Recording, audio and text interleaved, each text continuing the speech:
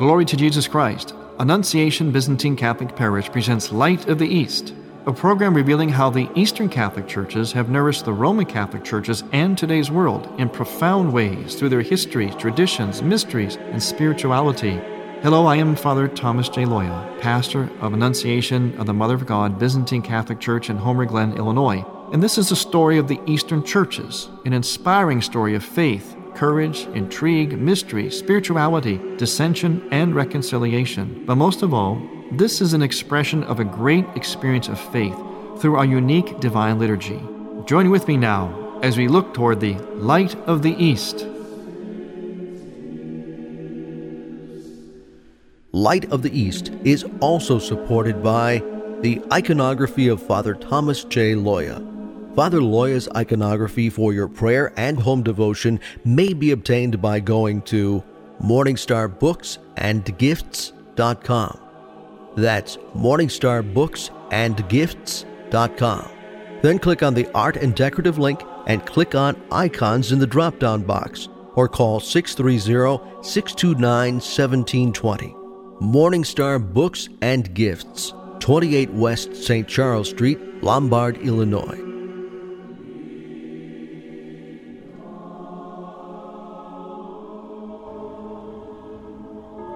It was with sadness that this morning we learned of the death of Metropolitan Basil Schott. Having succeeded Metropolitan Basil as Bishop of Parma, and in serving with him as a fellow bishop of our Metropolitan Church, I have come to know and respect him. His Eminence directed his attention equally well to individuals and institutions. His interest in people was beautifully evidenced again just this week in the realization of his desire to celebrate the Year for Priests by calling all the priests of our Byzantine Catholic Metropolitan Church from throughout the country to a fraternal gathering in Pittsburgh. In various types of gatherings, from the faithful in parishes to meetings of bishops, he could be found mingling with those present and allowing his welcoming smile to spread throughout. Their response was always sincere, appreciative, and supportive. Over the past months of his illness, I received many inquiries, sentiments of concern, and assurances of prayer from those who knew him. His service to the eparchy, to the Metropolitan Church, to the Eastern Catholic churches, both in this country and in Europe, and to the Universal Church, will long be remembered.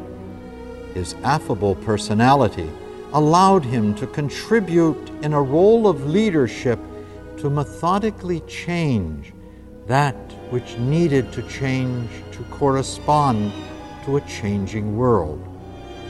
May God grant to his servant, Metropolitan Basil, blessed repose and eternal memory.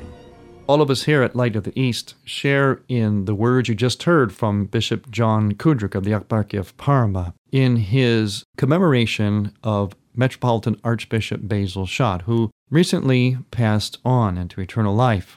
Archbishop Basil Schott was the highest-ranking prelate in my particular church, the Byzantine Ruthenian Church in America. In fact, we're often called the Metropolia of Pittsburgh because he was seated in Pittsburgh, and so that became the Arch-Eparchy of Pittsburgh, and he was a metropolitan. A metropolitan is a certain rank that we use in the Eastern churches, as it were, for bishops, meaning that he was the head of a church over an entire nation, really, an entire region. In the Eastern churches, our dioceses are called eparchies, usually because they cover large territories. So in the Ruthenian Byzantine Catholic Church in America, the Metropolia of Pittsburgh, which is another name for it, we have 4 eparchies, or more commonly understood as dioceses. My diocese, my eparchy, is the Eparchy of Parma, where Bishop John Kudryk is the bishop, whom you just heard from. But Metropolitan Archbishop Basil Schott was our Archbishop, our Metropolitan of our whole church here in America.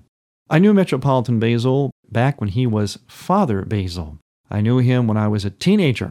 He was the priest at our parish. At that time, I was at the Cathedral Parish in Parma, Ohio, and I was in the youth group. And Father Basil was one of those younger, hip, popular priests that used to work with the teenagers. In fact, I remember back then, I'm really dating myself, back then there was this huge controversy that this young, hip Father Basil was asked to come in on. And that controversy was a new play that was out in the theaters. It was called Jesus Christ Superstar. It's one of my fondest memories of Bishop, or that time, Father Basil Schott.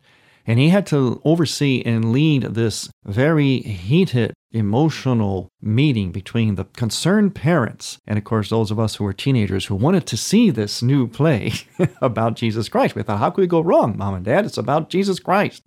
But they had heard about its format. It was a so-called rock opera, which was brand new in the scene at that time. And I remember Father Basil Schott leading the discussion very carefully with his savoir-faire and his charm, his sense of humor, his attention to detail, his, as you heard Bishop John say, his very methodical way of moving, very compassionate and gentle. Did a fine job, and we ended up seeing the program anyway. We went to the youth group, and we did see Jesus Christ Superstar. That was back in the 70s.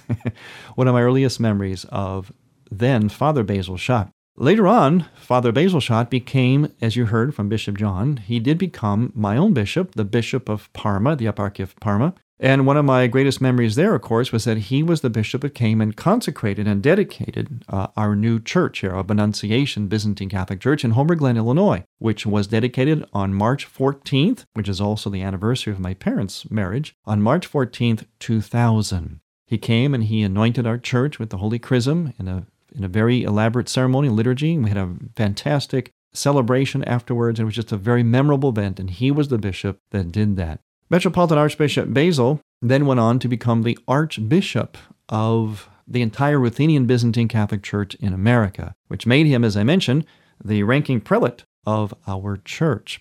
Our Byzantine Catholic Church, of course, is in communion, full communion with the Pope of Rome. The Pope is ultimately, of course, our superior, as he is for the whole Catholic Church, East and West. But in the immediate sense, Metropolitan Basil was our highest ranking bishop. And Metropolitan Basil was also a man of great humor, of great kindness, great sensitivity, great gentleness. He was truly a very, very compassionate spiritual leader. And he will be missed.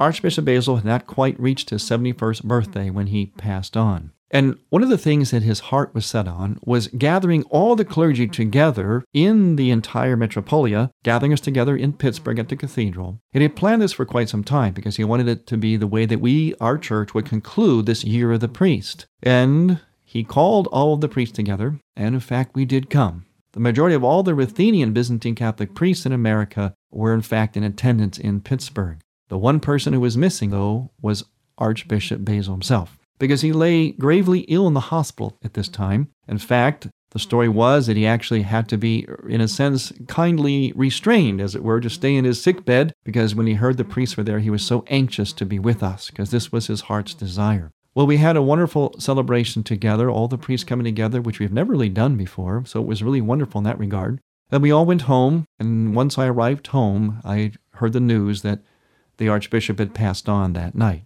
So it was as though he stayed on this earth for his heart's desire to happen, to gather together all the clergy of the church of which he was the head. And after that happened, he then passed on. Although he could not be there physically, he certainly was with us in some mystical way, I'm sure, while he lay dying in his hospital bed. And after he had accomplished that goal, his heart's desire, then the Lord took him. He will be missed, and it kind of puts our church now, is oftentimes it happens in these cases, especially in the Eastern churches, it puts us in a kind of a sort of suspended state, as it were, a state of uncertainty. It's a state also of hope. It's a time for prayer. It's a time to try to carry on. There's a sense of many things kind of being up in the air. Things maybe not going to be completed, or should they be completed? Do we proceed ahead with this or that? What's going to happen? A lot of speculation, a lot of wondering, a lot of worrying, some anxiety.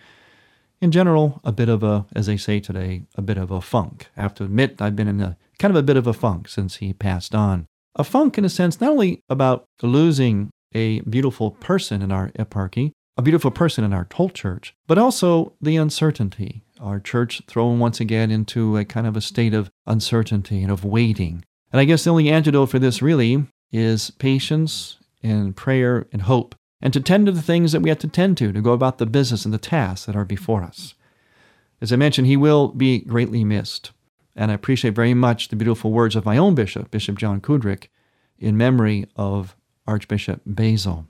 For those of you who are not necessarily that familiar with the Eastern Catholic churches, I'm glad, first of all, you're listening to our program, because we hope to make you more and more familiar. But in our churches, our eparchies, as I mentioned, which you might be more familiar with the word diocese, are usually very, very large territories. And that's why we have only 4 dioceses or eparchies for the Ruthenian Byzantine Catholic Church in America. But these cover large territories, and that's pretty characteristic of most Eastern Catholic dioceses or eparchies. It's also the case in the Orthodox churches as well. The Eastern churches tend to be smaller, but they tend to be very spread out. So they have to have large territories or large dioceses or eparchies. In fact, there are some Eastern Catholic churches wherein the whole United States of America is their only an entire eparchy or diocese. In light of the passing of our Metropolitan Archbishop Basil Schott, many of you might also not be familiar with what it is like to bury a cleric, a clergyman, a priest, or bishop in the Byzantine Catholic Church. And we're going to talk about that when we return. I'm Father Thomas Loya on Light of the East. Light of the East's mission is Christianity's reunion. And to tell the story of the Eastern lung of the Catholic Church, we need your support in order to keep Light of the East on the air. You can make a donation now by going to ByzantineCatholic.com. That's ByzantineCatholic.com. Click on the radio button and then donate securely using any major credit card. With your help, we can keep Light of the East's illumination bright. Would you like to hear this Light of the East program again? Welcome to Light of the East. I'm Father Thomas Loya. Or hear Father Loya's companion program, A Body of Truth. Just visit the radio page at ByzantineCatholic.com. That's ByzantineCatholic.com. Or hear it again, for the first time.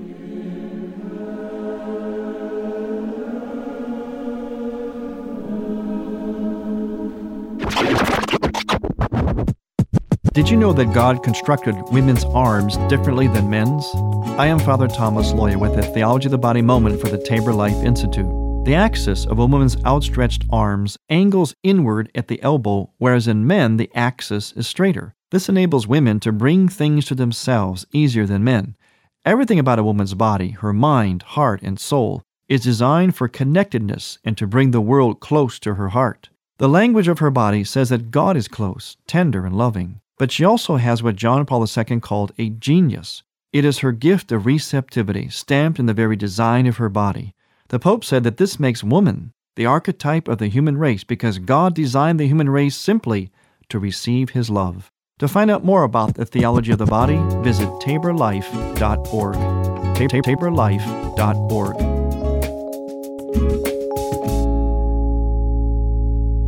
You're listening to Father Thomas Loya on Light of the East. The Daughters of St. Paul sponsor a monthly study group on the theology of the body. The discussions are led by Father Thomas Loya. Glory to Jesus Christ. Every second Saturday during the month at Pauline Books and Media, 172 North Michigan Avenue in Chicago, from 10:30 until 12 noon Central Time. Simultaneously and interactively video streamed live online. As you know, we are concerned about the sacramental liturgical worldview as delivered by John Paul II's Theology of the Body. For more information, go to daughtersofstpaul.com or call 312-346-4228.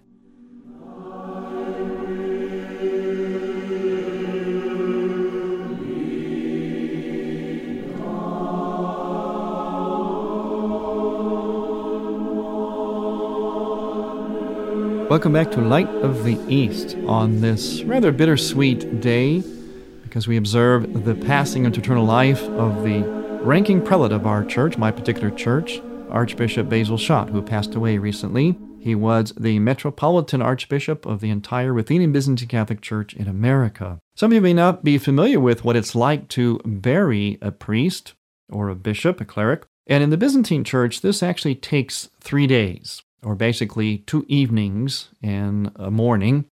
What's happening is the ancient practice of the burial service, the funeral service for the Christian burial, to bury any Christian, but in particular a cleric, was actually done kind of in continuous through 1 or 2 days. but nowadays we sort of break it up. And what it's involved is this. There's a service called a parastas service. Now that word means all standing service.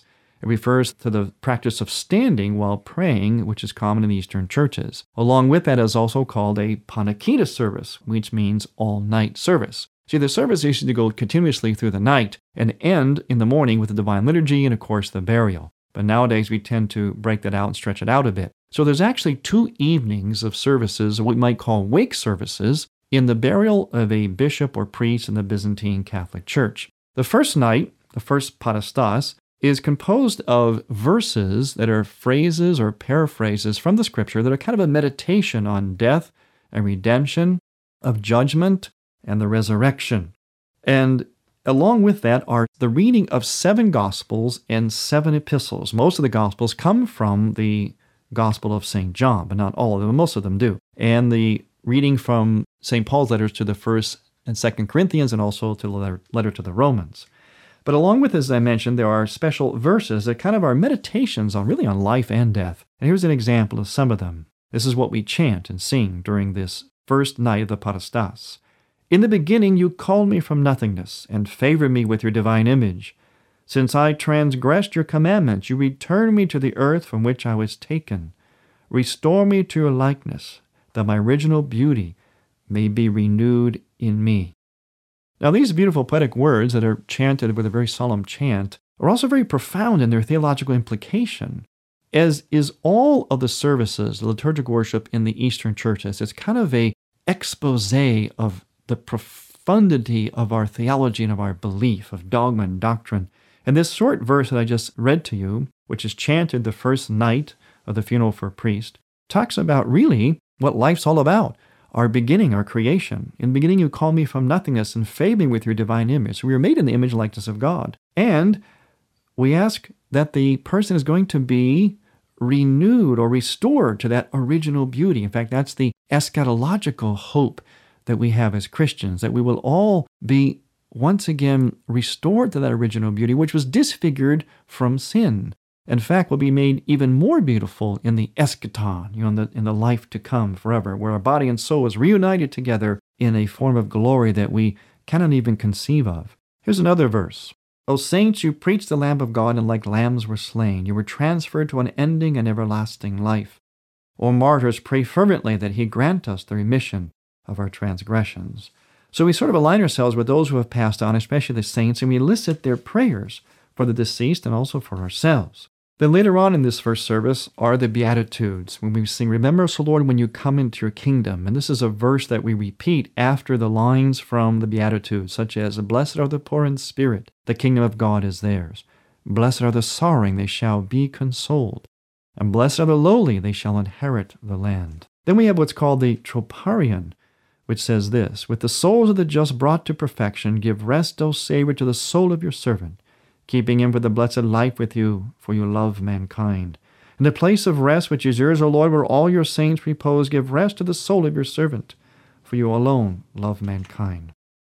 The funeral service has actually kind of like almost a 3-way dialogue. In fact, what we often hear is, the faithful pray and intercede for the merciful judgment for the deceased. In other prayers, it is the deceased admitting to the weaknesses of sin during life and now beseeching forgiveness and acceptance into everlasting life. And in other prayers, we hear the voice of Christ as a merciful judge. On the second evening, one of the most striking features of the parastas service for the burial of a priest or bishop is where we hear the chanting in the verses as though it were the deceased speaking to us. I'm going to have Katie Gallus, who's here with us, read some of these prayers. In thought I implore you to listen to me, for with difficulty do I speak these things. For your sakes I have lamented. Perhaps it may profit one of you. But when you shall sing these things, make mention now and then of me whom you once knew. Often we walked together in the house of God and have sung Alleluia. Rise now all of you and prepare, and when you are ready, listen to the word. Awesome, my brothers, is the judgment seat before which we all must appear. There is no distinction there. There is neither small nor great, but each of us must stand there. It is good, therefore, to sing together the hymn, Alleluia. Let us all be consumed with tears when we behold these earthly remains as we draw near to bid farewell. Behold, you have abandoned us who you love. You speak no more with us, O friend. Why do you not speak with us as you did before? Now you keep silence when before you sang with us, Alleluia. Accompany the dead, O friends, and approach the grave with care. Look intently and with understanding, and brace yourself for what you will see there. All youthful appearance has vanished. The bloom of life has faded away. There will you see dust and ashes. All is silence, and there no man says, Alleluia. We proceed on the path to eternity, and as one condemned and with downcast eyes, we present ourselves before the only eternal God. Where then is our beauty? Where then is our wealth? Where then is the glory of this world? There before God, none of these things shall help us, but only to sing the hymn, Alleluia. I will remember you, my brothers, and my children and friends. Remember me when you pray to the Lord. I entreat you, I beseech and implore you, that you learn by heart this thing I ask, and mourn for me night and day. As Job said to his friends, I also say to you, again and again sing Alleluia. O all-holy Virgin, who brought forth the ineffable light, I make this unceasing petition, beseeching and entreating you. Perpetually implore the Lord in behalf of your servant who has fallen asleep, O most pure one, that he may find remission of his sins on the day of judgment.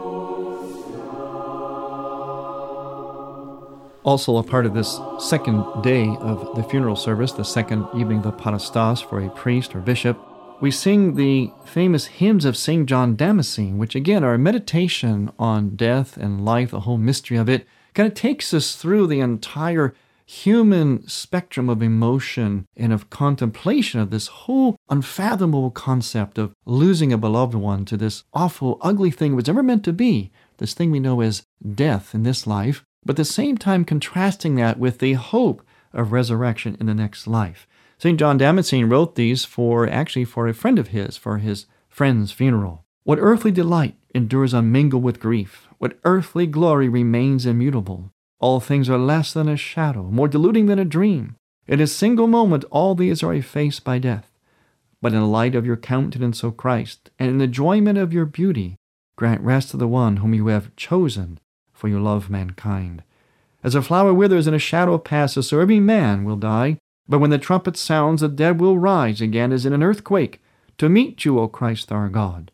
Then, O Master, place in the abode of your saints the soul of your servant whom you have taken from us. Where is the attachment of the world? Where is the allurement of all that is temporal? Where is silver and gold? Where is the multitude of servants and anxieties? All dust, all is ashes, all is shadow. Come, let us cry out to the immortal King. O Lord, deem worthy of your eternal blessings the one who has departed from us, granting him rest in your ageless bliss. Toward the end of the funeral liturgy on the next day, the bishop, as he lies in state in the coffin, vested in his vestments, and in fact that's one of the responsibilities of a priest, the fellow priests will vest a priest or bishop who has passed on. They actually come together and put on the articles of his vestments that he uses at liturgy, and with each item there is a verse from the scripture that is said as a prayer. And as the vested bishop lays there, the celebrating bishop then comes and pours oil over his face, over the face of the corpse, and then puts a veil over top of the face, covers the face with that veil. It's the very veil that is used at the altar during the liturgy. And the prayer that he says, the bishop says, while he covers the face of the deceased is this: May our Lord and God, Jesus Christ, who strengthened you in the good fight of Christian life, now graciously receive these prayers, and with all of his mercy, may he forgive you all transgressions committed because of human frailty, and make you worthy to receive the promised reward with the saints who sing his praises, saying, Alleluia, Alleluia, Alleluia. May God grant to the soul of his departed servant, Metropolitan Archbishop Basil, eternal rest in a blessed repose, and may his memory be eternal. Thank you for listening. I'm Father Thomas Loya here with Katie Goulis on Light of the East. Would you like to hear this Light of the East program again? Welcome to Light of the East. I'm Father Thomas Loya. Or hear Father Loya's companion program, A Body of Truth. Just visit the radio page at ByzantineCatholic.com. That's ByzantineCatholic.com. Or hear it again, for the first time.